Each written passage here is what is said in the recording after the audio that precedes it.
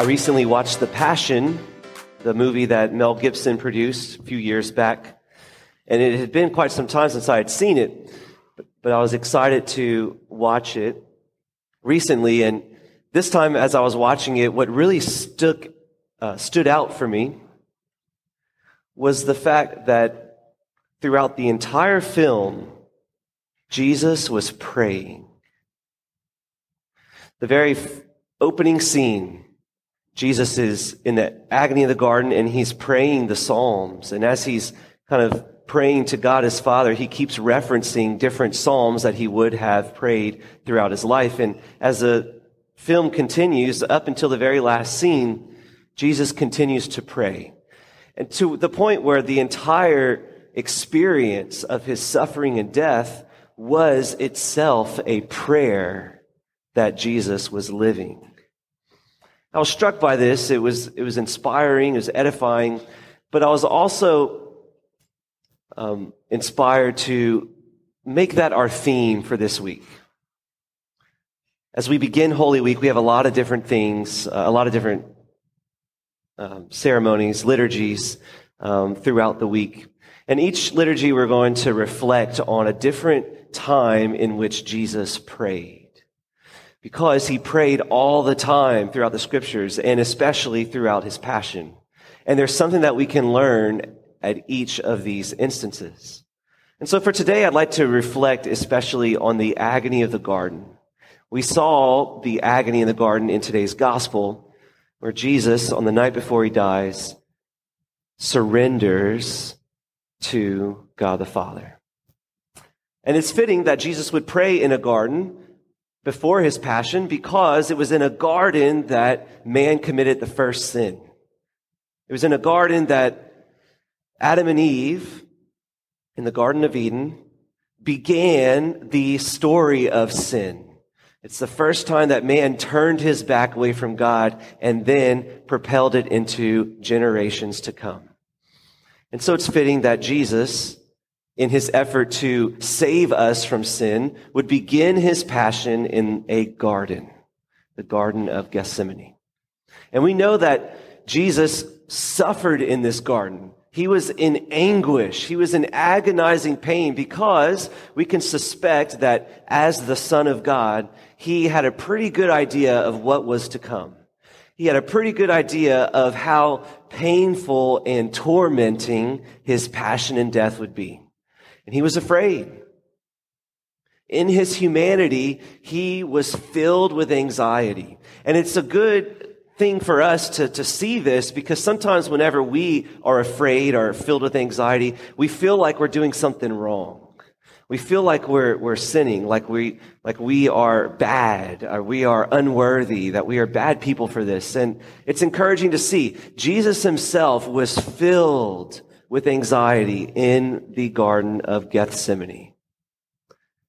His humanity was filled with fear by what was to come. And we know this because he was sweating blood, this biological response of his great torment he was experiencing. We also know that he was asking God the Father for deliverance. He was saying, Lord, if this cup could pass, please take it away. But you see, what makes Jesus different than what we typically do in our fear and in our anxiety is that Jesus' prayer didn't just stop there. Jesus, with great heroic divinity, turns to God his Father and surrenders. He says, not my will, but yours. Not my will, but yours be done.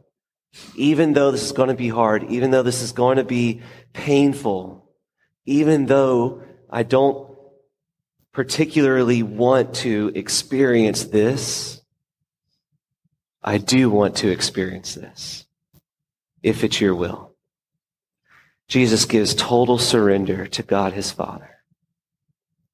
And so as we begin Holy Week this week, I want you to consider, is that how you pray? When you face hard times, when you face challenging circumstances, do you pray like Jesus?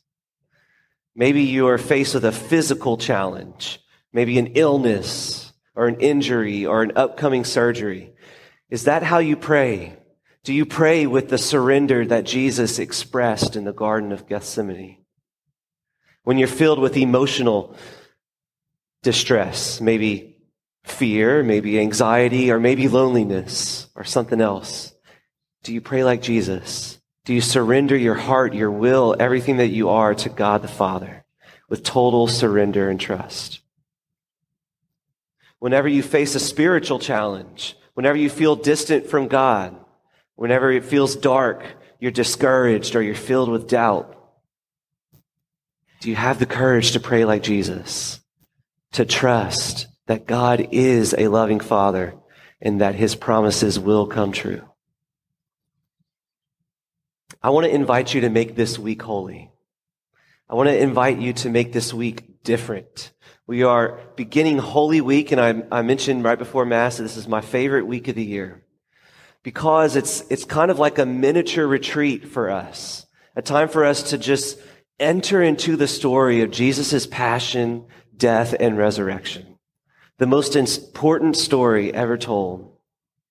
It's an opportunity for us to make this week different.